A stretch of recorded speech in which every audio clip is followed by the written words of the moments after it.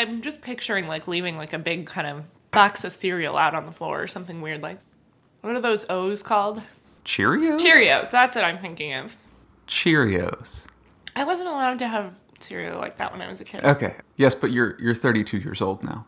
But I don't eat cereal. Are you not a citizen of the world?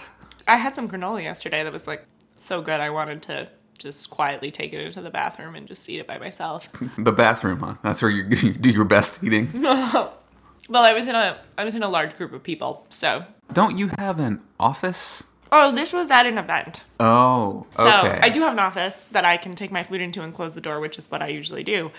No, I was at this event that was, it was a breakfast event with business people. And I don't know business people. I'm not. Do you not speak business or language? So I went over to this area and I had my granola and I was just eating it quietly by myself. And then someone came over and was like, "Hi, I'm a name that I forgot. And I work for Lennar, and I'm developing Treasure Island." And I was intrigued, so we chatted about that.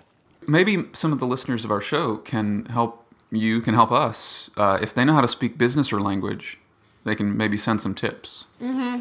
So the thing that I used to have conversation with him...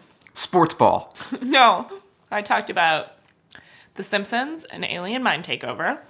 I also talked about... That's business talking point number one. Go straight for The Simpsons. Do Simpsons. Talk about that time when aliens wanted everyone to get abortions. Abortions for all, abortions for none. So let me pause you there.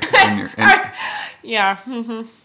Your opening gambit with a stranger is abortions. I realized in hindsight that probably I shouldn't have even said the word at the volume I did.